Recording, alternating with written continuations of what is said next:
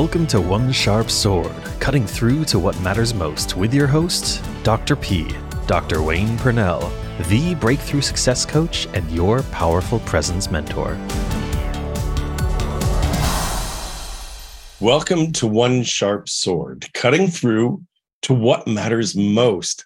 I'm your host, Dr. P, Dr. Wayne Purnell, the exponential success coach. With me today, I have somebody who I thought was pretty inspiring and kind of exceptional. I read about him and decided this is a guy I want to have on the podcast.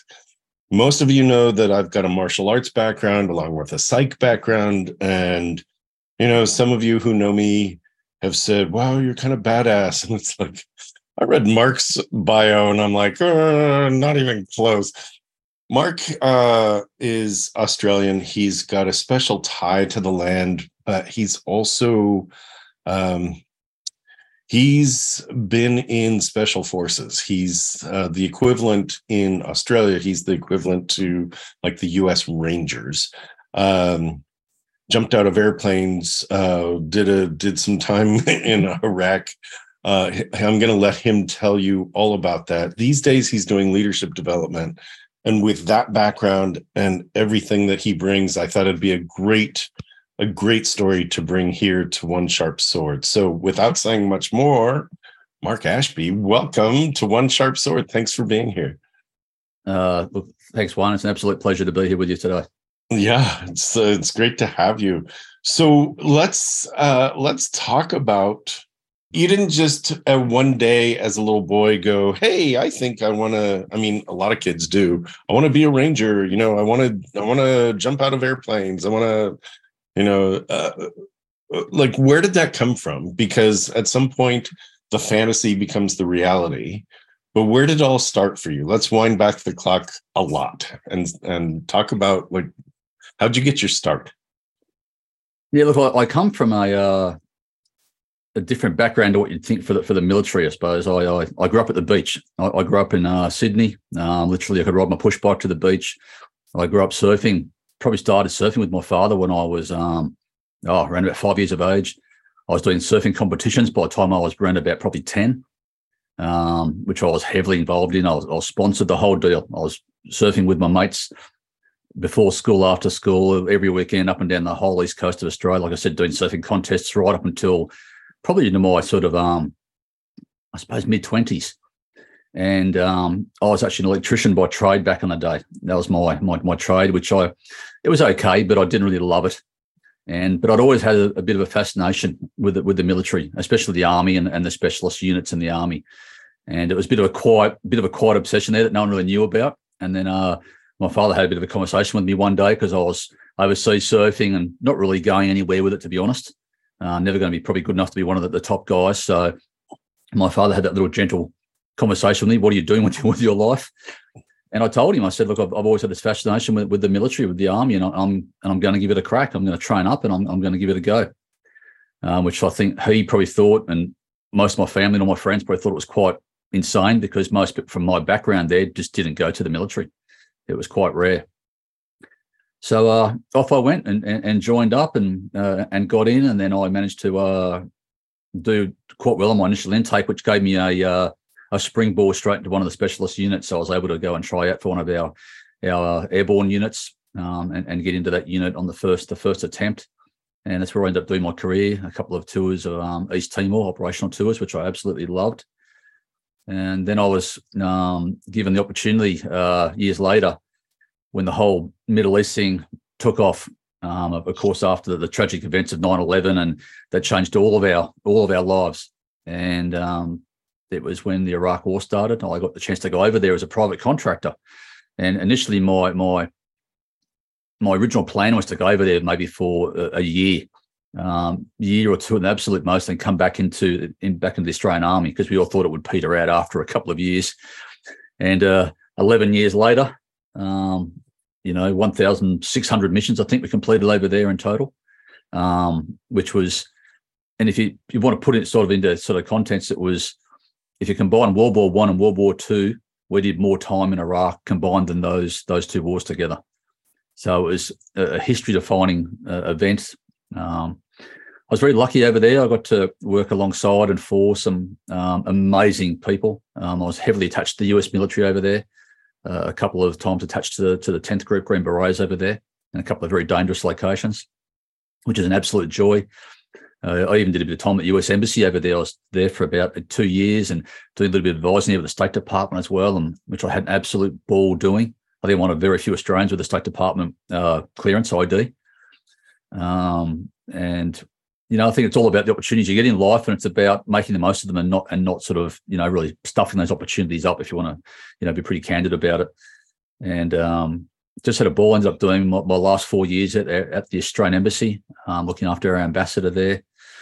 And look, it's there's so much that went on into that process over there and on operations and what we did. And you only ever hear about, I suppose, the negative things. You don't really hear about the positive things we did over there.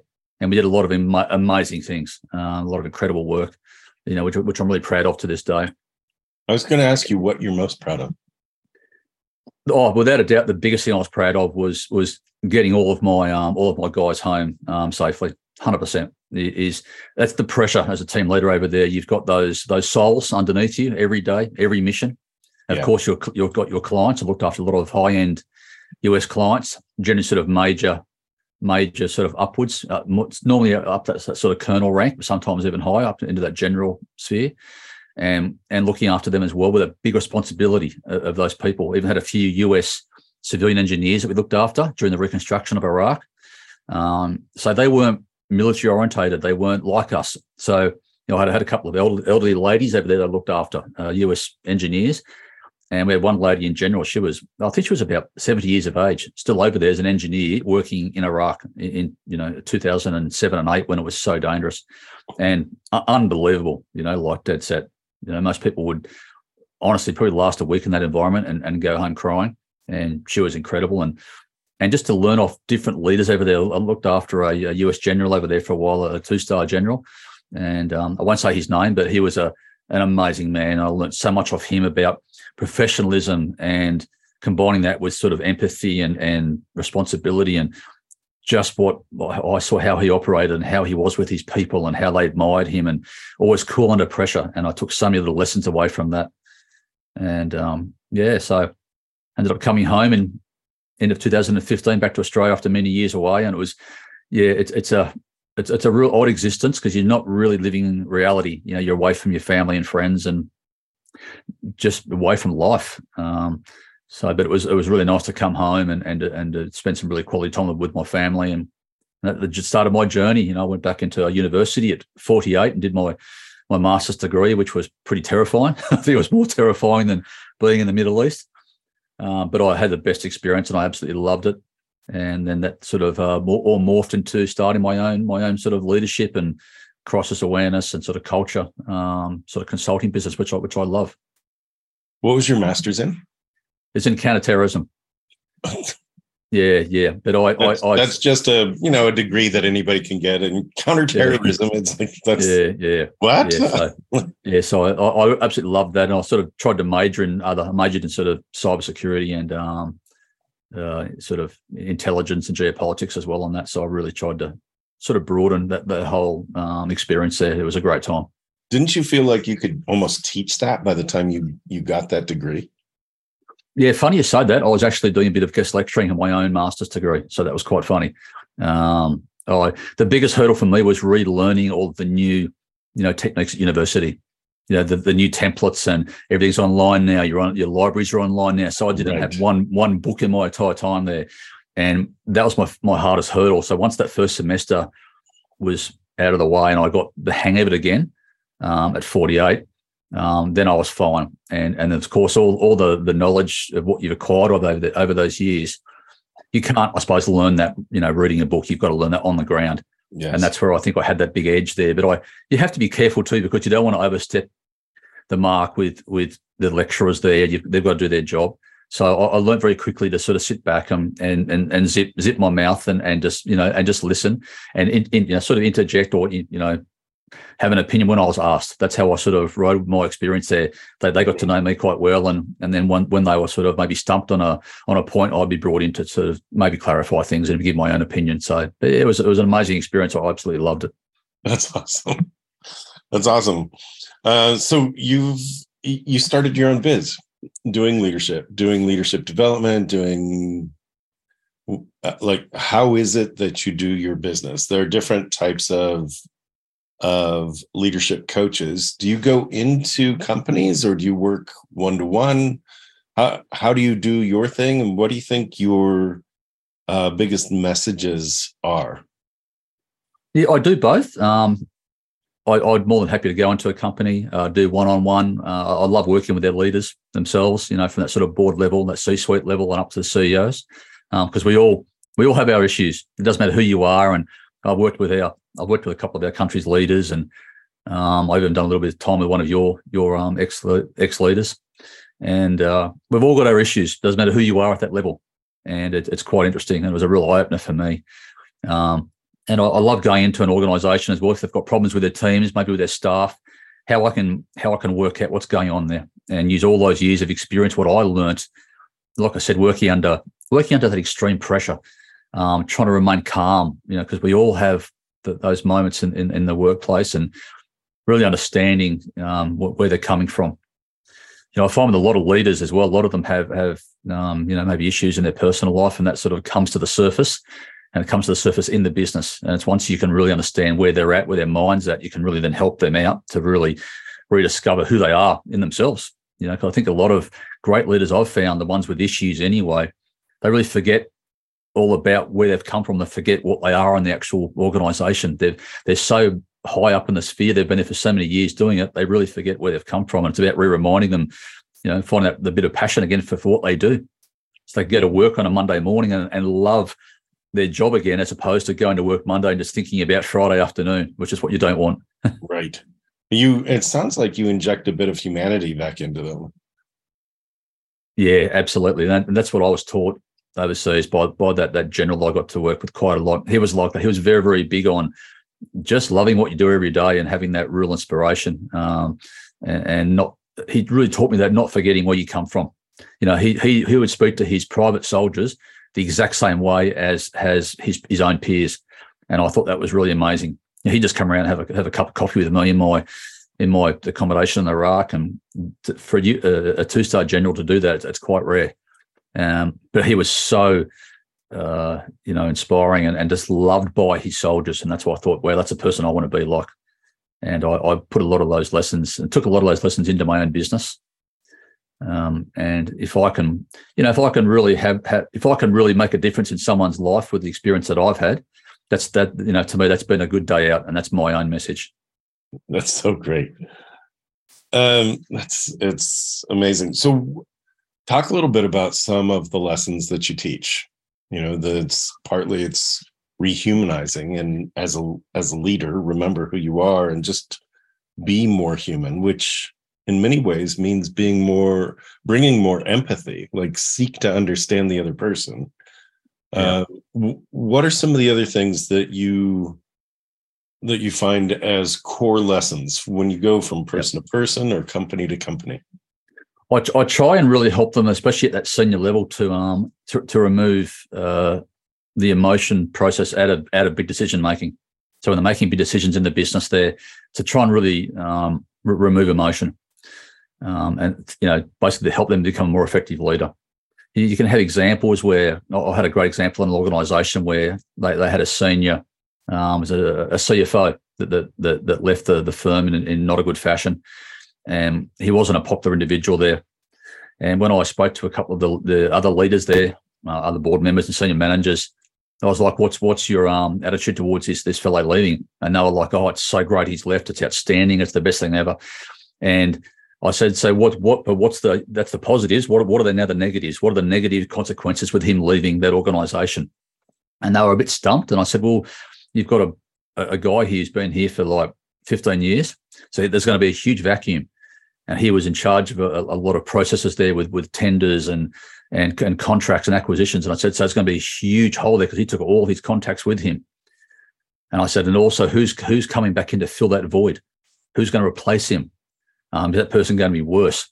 And that's what I sort of say. Don't base your process to replace him on emotion and maybe you really want to try and get the right person in there to actually, replace that human being in that organisation, to get the best out of your own business. And that's what I try and really make them understand. In the Middle East, every single operation we went on, we looked at the positives and the negatives of every single mission. We removed it, and we come up with the best decision, because we couldn't afford to get our decisions wrong. If we made a mistake over there, maybe somebody lost their life, and we couldn't just go to work Monday morning, have a team leaders meeting, and just think, how to do it better next time. For us, it was a huge consequence if we got it wrong. So that's some of the messages that I really teach them. And it's also just about, like I said again, remaining calm in those environments, because being stressed out is not going to change the decision. And it's super important. I go into a lot of those core things that we used overseas as well. A lot of those lessons learned, like individual brilliance and things like this. Really getting the best out of your people, understanding what they're good at, and really rewarding those people. Sometimes you'll find in organisations they're so quick to hire somebody from the outside, but maybe they've got some brilliant people that are actually inside that arena, staring them in the face, and they don't understand who they've actually got in front of them. And I'll sometimes dive into that, and I'll have one-on-one meetings with a lot of their staff there, and it's amazing some of the people they've got there that are maybe doing a role they're not even exactly suited to, but they've got this incredible skills and abilities somewhere else that often gets overlooked. So it's an amazing arena, and I really love it, actually, to be honest. I love that. I love the message of find the talent that's already in front of you. It's so often I look at organizations, and when I come in, it's very often I'll do interviews with some of the team members and be able to bring that as a kind of a several talking points back to leadership. And very often what I'll hear is, we aren't valued. Like, nobody knows the talent we have. Like, nobody taps us for who we are, what we can do. And it's very personal at that point, and it is very emotional. And so to take the emotion of the team members and sort of to make it's a balance to keep it emotional because it matters, and unemotional because it matters, right? It's this balance, right? It matters either way. It matters so that a logical decision can be made. It matters because the connection from leader to team member is not just one of directive, but one of true connection, is an emotional connection. Yeah, that's such a great point. And you have to have that communication. But not everybody's born to be a great leader, and not every leader is born to be a great manager. And you've got to find out where your expertise lies. And I think you made a great point there where you said, you talk to those team members, and I'm exactly the same. I love getting that team in that environment. And I find that you get the more and more trust with them, the further you develop that relationship. And then you get a light bulb moment goes off where you've actually got their trust. Then they start to speak. And, at first they're always a little bit quiet, a bit standoffish, wondering if you're a bit of a spy in that organisation. But once they understand you're actually there to help them, then the conversations start, and then it's almost like the floodgates open then, and you really understand what's going on there. And sometimes I find the bigger the organisation, of course, the disconnect is just bigger and bigger, and it's like it's all these different little environments in its own sort of sphere there, its own world, and a lot of them they just don't communicate, they don't talk at all, and you might have the leaders from above, and there's there's a disconnect from beneath, but it's like, but you've got to bring those people in, you've got to give them an opportunity to actually shine in your business, because without them, well, what do you have? You don't have a business. Exactly. They are the cogs on the wheel. You may organize, you may run that big wheel, but they're the cogs that keep it going, and you lose the infrastructure, right? You could be the king, but if you've got no land, nobody running the land, it's like you're the king of nothing. So yeah. Right. Yeah. It's very interesting, Mark, because you would think that this is common sense. For leaders, please just make a connection with your team members, get to know them a little bit. And one of my mentors from years and years ago was fond of saying, common sense isn't always common practice. And and sometimes it takes a consultant to come in and go, oh, just here's the bridge you need to build. So start here, have this communication, go find out about this person or this group. Because what you said was, when you talk with them, the more you talk with them, the more that you're likely to gain trust. And once you gain that trust, the floodgates open. Yeah. It's incredible to watch as well. And I love when you get a really great result somewhere, and they really, really identify, after you've been there for a while, what the issue is. And, and the whole point is, like I said, and I say this to them, you want your workers to come to your organization, but they may not love what they do, but at least have them liking what they do. At least have them, and they want to then stick around. They don't want to leave. They're not looking at other options all the time. They're actually saying, this is where I want to be. I want to stay in this job for 10 years, 15 years. And they're the people you want. They're your core workers to stay there. And in this day and age, especially the young kids now, they're so happy to just move on very quickly. They're not like us back in the day, Wayne, when we were young and you wanted to hold on to your job no matter what. Now they leave in teams. They get together, They all talk about it, and they leave in sometimes 4 and 5. I've been seen as big as 10 leaving in one hit. They all get together. They'll go to a rival organisation together, and it's like, wow, that's just massive. Yeah, or start their own. Yeah, right? Which is also good. It's okay, but obviously the goal is to get engagement. And it's not just for me, when I look at it, it's not just can they like what they do, but more can they believe in what they do. Right? It's purpose driven. It's about, can I wake up in the morning and know that I'm going to make a difference today? I'm going to make a difference in, even if I'm creating a very specific form or a very small widget or whatever, this thing that I'm creating makes a difference to somebody out there. And the question is who? And it's up to the leaders then to create that bridge and go, look, the work you're doing, it's disconnected. You can't see the end user, but you know what? That end user is this type of person and they are counting on you. And it's like, that's from where I sit with perspective of kind of the way the organizations that I've worked with work. That's the bridge that needs to be built. Yeah, and you hit that great point about purpose. That's all we all want in our lives, is to have some sort of purpose. Right. And I overseas was like that. We had this purpose over there every day on mission, and to stay motivated in the same role every day over there on mission for like 11 years. You've got to have everything in order. It just doesn't work. Because you've got to have those your operators up and ready to go, whether you're doing a day mission or night missions, and they've got to be 100% focused and actually enjoying what they're doing. And we all loved what we did. We had this incredible teams, and we all loved, that role. And even though it was super dangerous and we all went through heartache over there, time and time again, we lost a lot of good people overseas.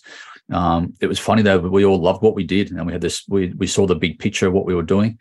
And it was, we all understood we were part of something over there and part of history. And I said this to say this to the boys over there: really embrace this and soak this up, because this is a one-off for us. This is it. This is the apex of what you will do in this operational, tactical combat sort of role.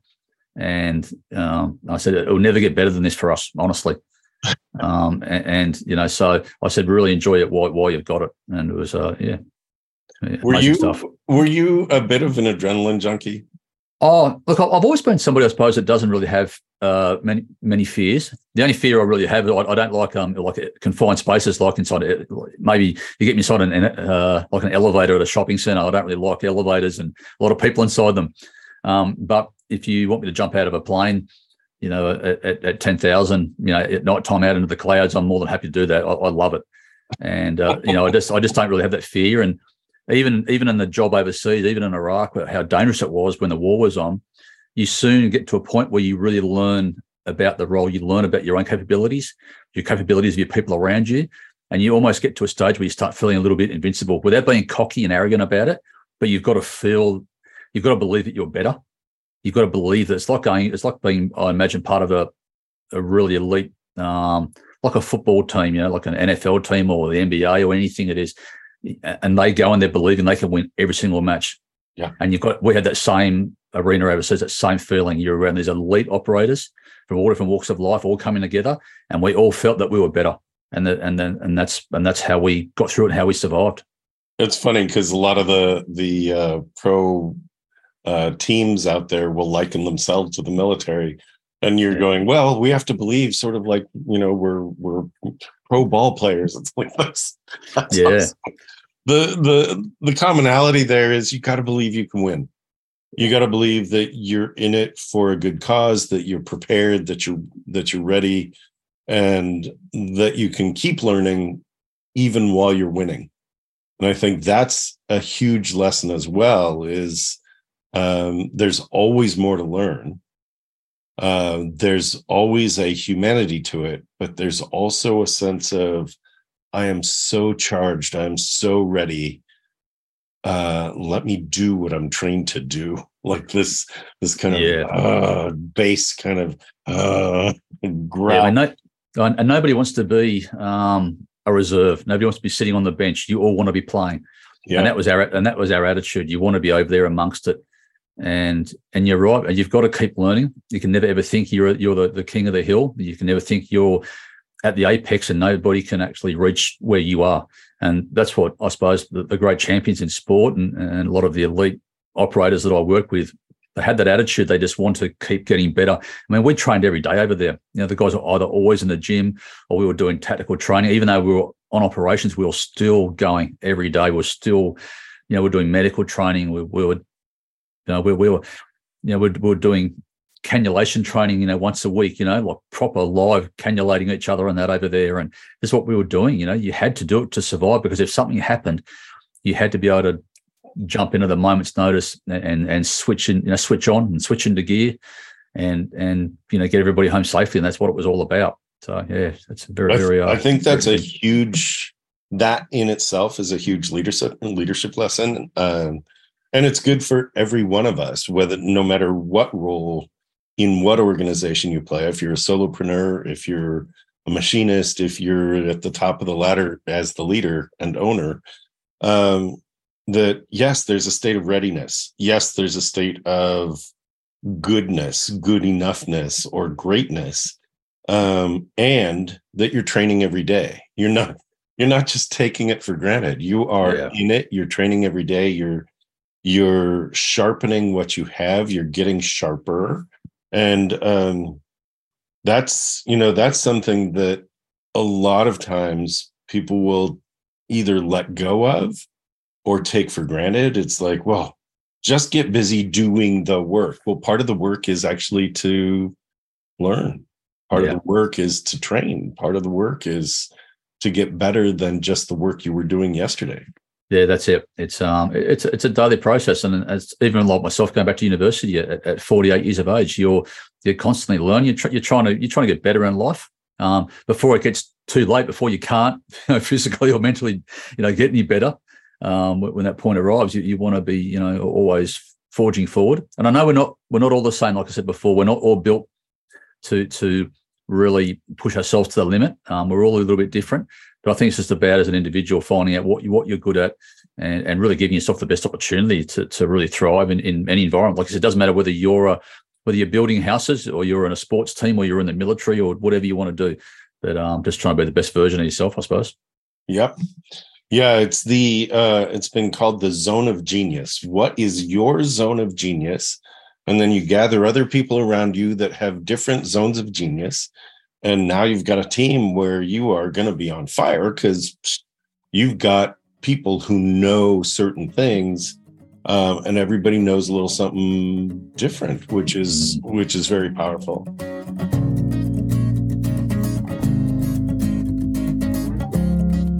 You are listening to One Sharp Sword, cutting through to what matters most with your host, Dr. Wayne Purnell. You know you are bigger than the life you are leading. It really is time to attend to that thing you've wanted to do or have, but you've been putting off. It's time to step into that dream you've parked for someday. It's time to claim true well-being, both personally and professionally, without giving up the success that got you here. It's time to check out Dr. Purnell's signature small group retreat, the Exponential Success Summit. Explore exponentialsuccesssummit.com. Seats are extremely limited as this is a very special small group event. www.exponentialsuccesssummit.com. It's interesting, Mark. I want to take you back to how you grew up. I had somebody on from Australia not that long ago. They were in the finance arena, and he was talking about surfing and how you sort of get used to pattern recognition. That, you get beaten up enough on a board that while you're sitting out waiting for the next wave, especially in Australia, where the waves are sort of a little bit bigger than we're used to out here in in the United States. And you're waiting for the waves, and you can start to predict them. And it's about pattern recognition. And then it's about going towards them so that they can carry you. And did you feel like that kind of experience served you as you entered the military and as you actually carried out some missions in Iraq? Yeah, I think with the ocean, I mean, you're going to have two types of surfers. You're going to have your recreational surfers that just go down once a week, maybe, or maybe a couple of times a week. They start surfing maybe a bit later when they're in their sort of teenage years. Then you're going to have your people that start when they're young, when they're really young kids. And I can't even really remember learning to surf, to be honest. I was with my father. My father was he was, same as me. He was born in the water, so to speak. He was a great swimmer. We were always in the ocean together, me and my dad. So I learned a lot of tricks off him, little tips with the ocean, about how it all works with currents and rips and tides, and it becomes really second nature. It's like walking. For me, surfing's like walking. It's like riding a bike. It's actually becomes very easy, and especially when you're competing at a high level, you're competing against other good surfers. You're surfing with your friends that are good surfers every day. And yeah, it becomes really one with you as the ocean. And where some people would totally fear the ocean, for us, you're at home, and the bigger the better. That's what you want. You want the big days, and then you want to go from surfing on sand to surfing over reef, and surfing overseas as well. Like we're very, very lucky in Australia to have amazing surf. But we've got Indonesia at a stone's throw from us as well, and that's another level again. So you're over there surfing the best waves on the planet.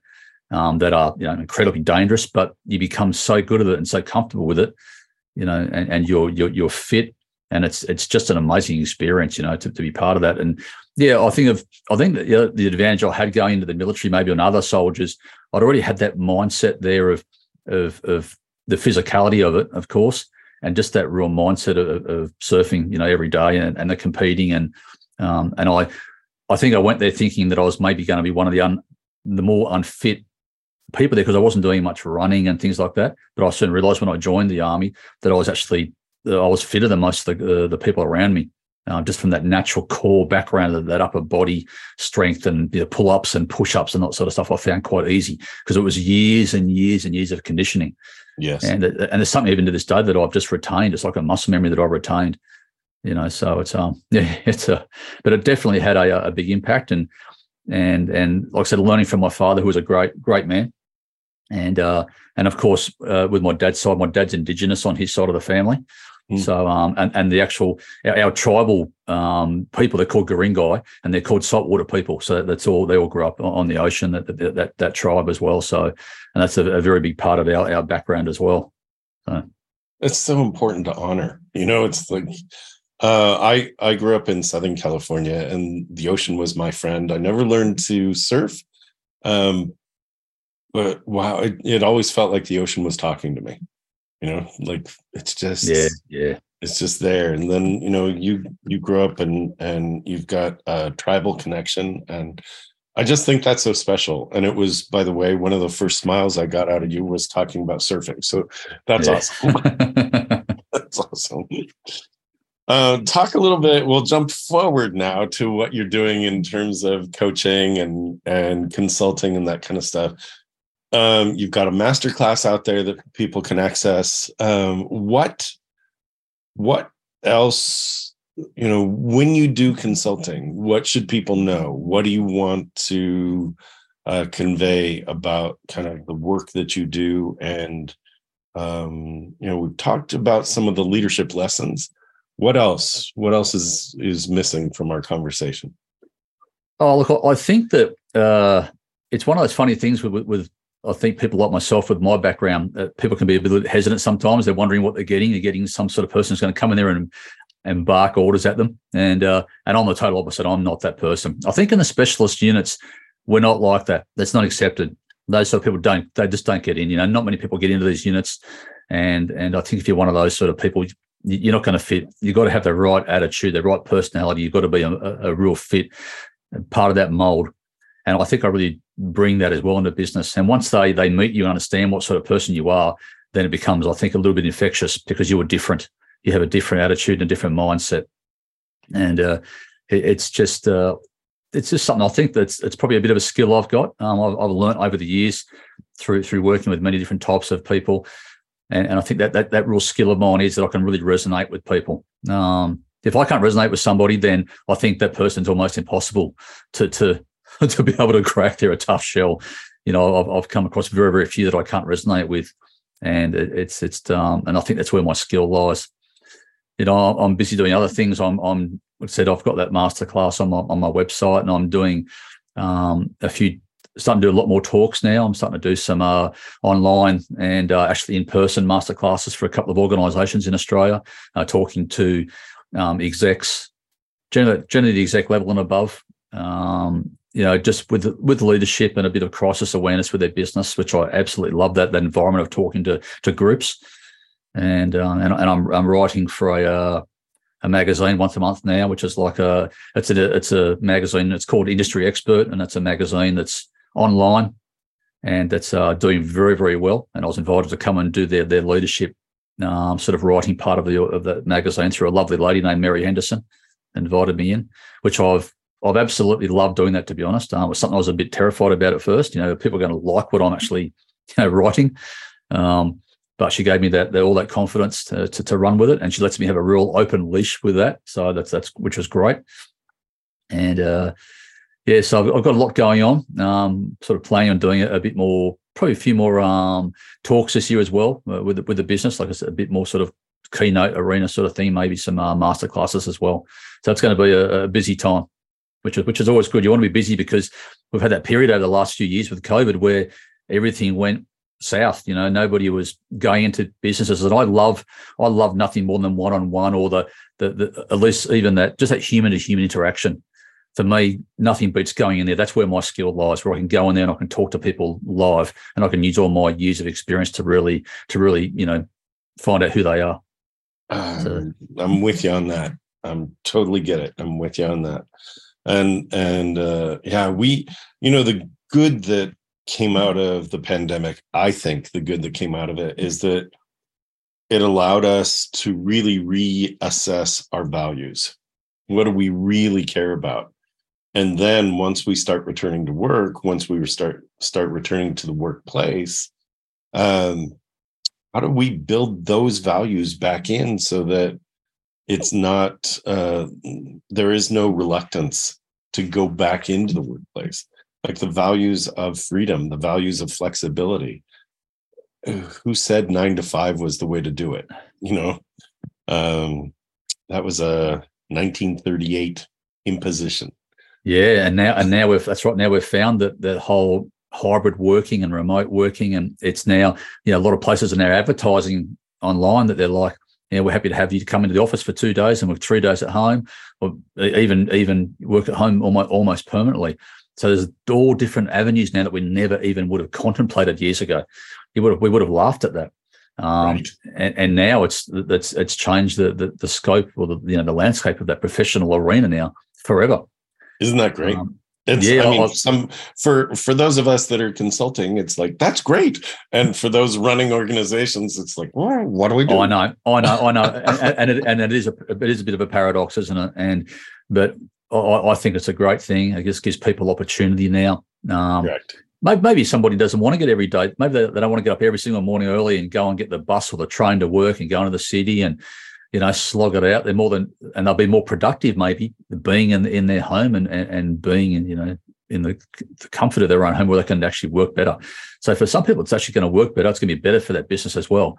And it's about the people that are in charge actually having that understanding, being a little bit more flexible. And the ones that actually that can adapt with it, those leaders, they're the ones that I think are going to prosper in the future. The ones that just have the old-fashioned attitude of, nope, this is how it's going to be, well, they're just going to go by the wayside eventually, aren't they? Yes, because if you don't adapt and evolve, you end up perishing. Talk a little bit about what people can expect when they take your masterclass. This it's a free download, right? I mean, it's available. So, and I'm going to just say where to find it. It's at markashbyconsulting.com/masterclass. What can people expect when they go there? Yeah, look, it's around about a 12-minute masterclass, so it's not too long, and I just go over a lot of things that we've actually discussed today. A lot of it's over those important lessons that we learned about getting the best out of ourselves and the team around you, and understanding that when you're in a team environment, it's a collective, and that you've got these brilliant individuals in your team. And it's about empowering those people, about letting those people become the best version of themselves, and that really then is going to really help your business. In the long haul, when you've got those teams working effectively and the productivity. It's about that. I've got a little method in there. It's called the Diamond methodology, and the Diamond methodology is purely about removing that emotion, like I spoke about before, out of complex decision making. That allows our leaders to be more effective in what they do. It's allowing them to be a bit more clear-headed, to not be so stressed out, and to take one decision at a time. And I've worked under that environment. I've worked under that pressure environment that most people will never ever experience in their life, where the pressure to get it right every single time, and not just for yourself and the people around you, and it's for the people you're out there on the ground with every day. And you've got to be that role model for those people as well to get them home safely. And sometimes I say to leaders, you've got nothing to worry about. You've got nothing to stress about. You really are. You're making this up in your own head, and you're compounding it, because no one's going to die tomorrow. No one's going to get blown up or shot tomorrow. And you've just got to work out a way that you can actually make that best decision to sort of keep progressing forward. And so it's a very easy, and I think what I love, Wayne, my favorite thing is that I do in the world is I love having something complex and then converting it into something simple. That's my skill, because we always assume, people always assume that because you can you're explaining anything to another human being, that they are going to understand it first time, but that's not always the case. And I've always found the simplest approach is the best approach. And I found that at a super high level. The higher I got working with these incredible leaders, the more simplistic they became, because they identified and they understood that you've got to get the message across the first time and make it stick the first time. And I was like, wow, this is so it's just getting rid of the complex and making it in layman's terms so that everybody gets it first time. It's I've heard that as described as the definition of genius, right? Being able to take the complex and be able to make it simple so that it's received by all. It's so great. It's so great. What else were you hoping I would cover with you today? What could I have asked you? What would you like to share at this point? Yeah. Oh, yeah. Look, it's amazing. Every time you speak to somebody, especially when they find out about your background, because people they either love it or they maybe not love it, dislike it. Yeah. And I find out more often than not that people really want to dive into what you've done, the nitty gritty of what you've done in operations, and there's so many rabbit holes there. I mean, my first 2 years in Iraq, I was covert, so we were dressed like locals. We had big beards, wearing local Arab dress, and it was like being in a fancy dress party, but it was for real. It was real life every day. And I was in these sort of reconnaissance teams over there. We were actually making sure behind the scenes that the elections in Iraq, the first ever independent elections of Iraq in the history of that country, we were behind the scenes making sure those elections ran smoothly. So the US military, of course, they could not interfere with the elections over there. So they used us as a proxy. They used us to, conduct all these meetings behind the scenes and ensure the safety of all the Iraqi election, personnel. It was super dangerous. Al Qaeda at the time, they knew what we were doing, and they were out there hunting for us with these election officials trying to find us. And it was a game of cowboys and Indians, basically cops and robbers. But in the real world, the grown-up world, where the consequences of being caught were catastrophic for us. In pure layman's terms, it was off with your head. That's the reality, and we all knew that. And we weren't working in big teams there of 20 or 30 men. Sometimes we'd have 4 of us working together. There'd be 2 vehicles, 2 of us in each vehicle with a couple of local Iraqi lads that were fantastic guys that looked after us, our interpreters. And we were all working covert in these super dangerous cities. And it's a bit surreal now when I look back at it, what we were doing. And like I said, the consequences of getting it wrong. And I worked in a city called Bakuba, about 40 minutes out of Baghdad. And it was, anyone who's been to Iraq knows how dangerous Bakuba was. It was one of the most dangerous cities over there. And it was being at that level every day, of the apex level every day, to ensure your survivability. We all wanted to come home every afternoon. Mm-hmm. But we had to sit down there because this had never happened in history. You've never had, if you want to call it Western style contractors working for a foreign, military, and such a huge, blueprint with these elections to get it right. And so we were sort of writing our own history as we're going along. We were learning and adapting because there was no real blueprint for it. We'd have meetings with the US military over there. We'd have people from all different agencies and organizations. We'd have these big roundtable meetings there to discuss how we were going to make this successful. And they were like, so how are you guys going to do this? And we were like, don't you have any tips for us? And they were like, no, you guys are the experts. And we were like, we're not the experts. We're all learning here together. And this is 2004 when it was all kicking off. And so, but we learned as we went along each day. We were like, right, we did that wrong. So let's do this another way the next day. Let's not go out every day. Let's go out different times of the day, different days of the week. Let's change our dress, change the appearance of our vehicles, our registration plates, our tag plates, all these sort of things we had to do every day to ensure that survivability. And we became so good at it after that couple of years, because you have to become, brilliant at what you're doing in order to survive. So, but there are a lot of the rabbit holes that you can go down with what we did over there, and it just goes on forever because there was just, like I said, over 1,600 missions. It was just it was just mind blowing. It is mind blowing. So when's your book coming out? Because that would be a fascinating read. Yeah. I've been asked a lot about a book. I've got a couple of organisations that want me to do a book. Yeah, and I think with us, and I'll say us guys. The girls didn't sort of come into that picture until a bit later on in the actual, the years later. So early on, it was just pure male and dominated environments. And a lot of the boys have done books, but the guys they're very judgmental in our own area, our own little world.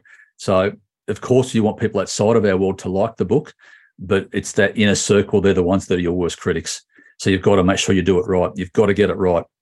Well, it's really telling a story. I mean, it draws on your expertise. It's taking what's complex and not understood because it is covert. It is not something that is out there for everybody, and making it accessible. And that's incredible. Like that would be, you said something that would be a great title, the consequences of getting it wrong. It's like, wow, that would be an amazing title.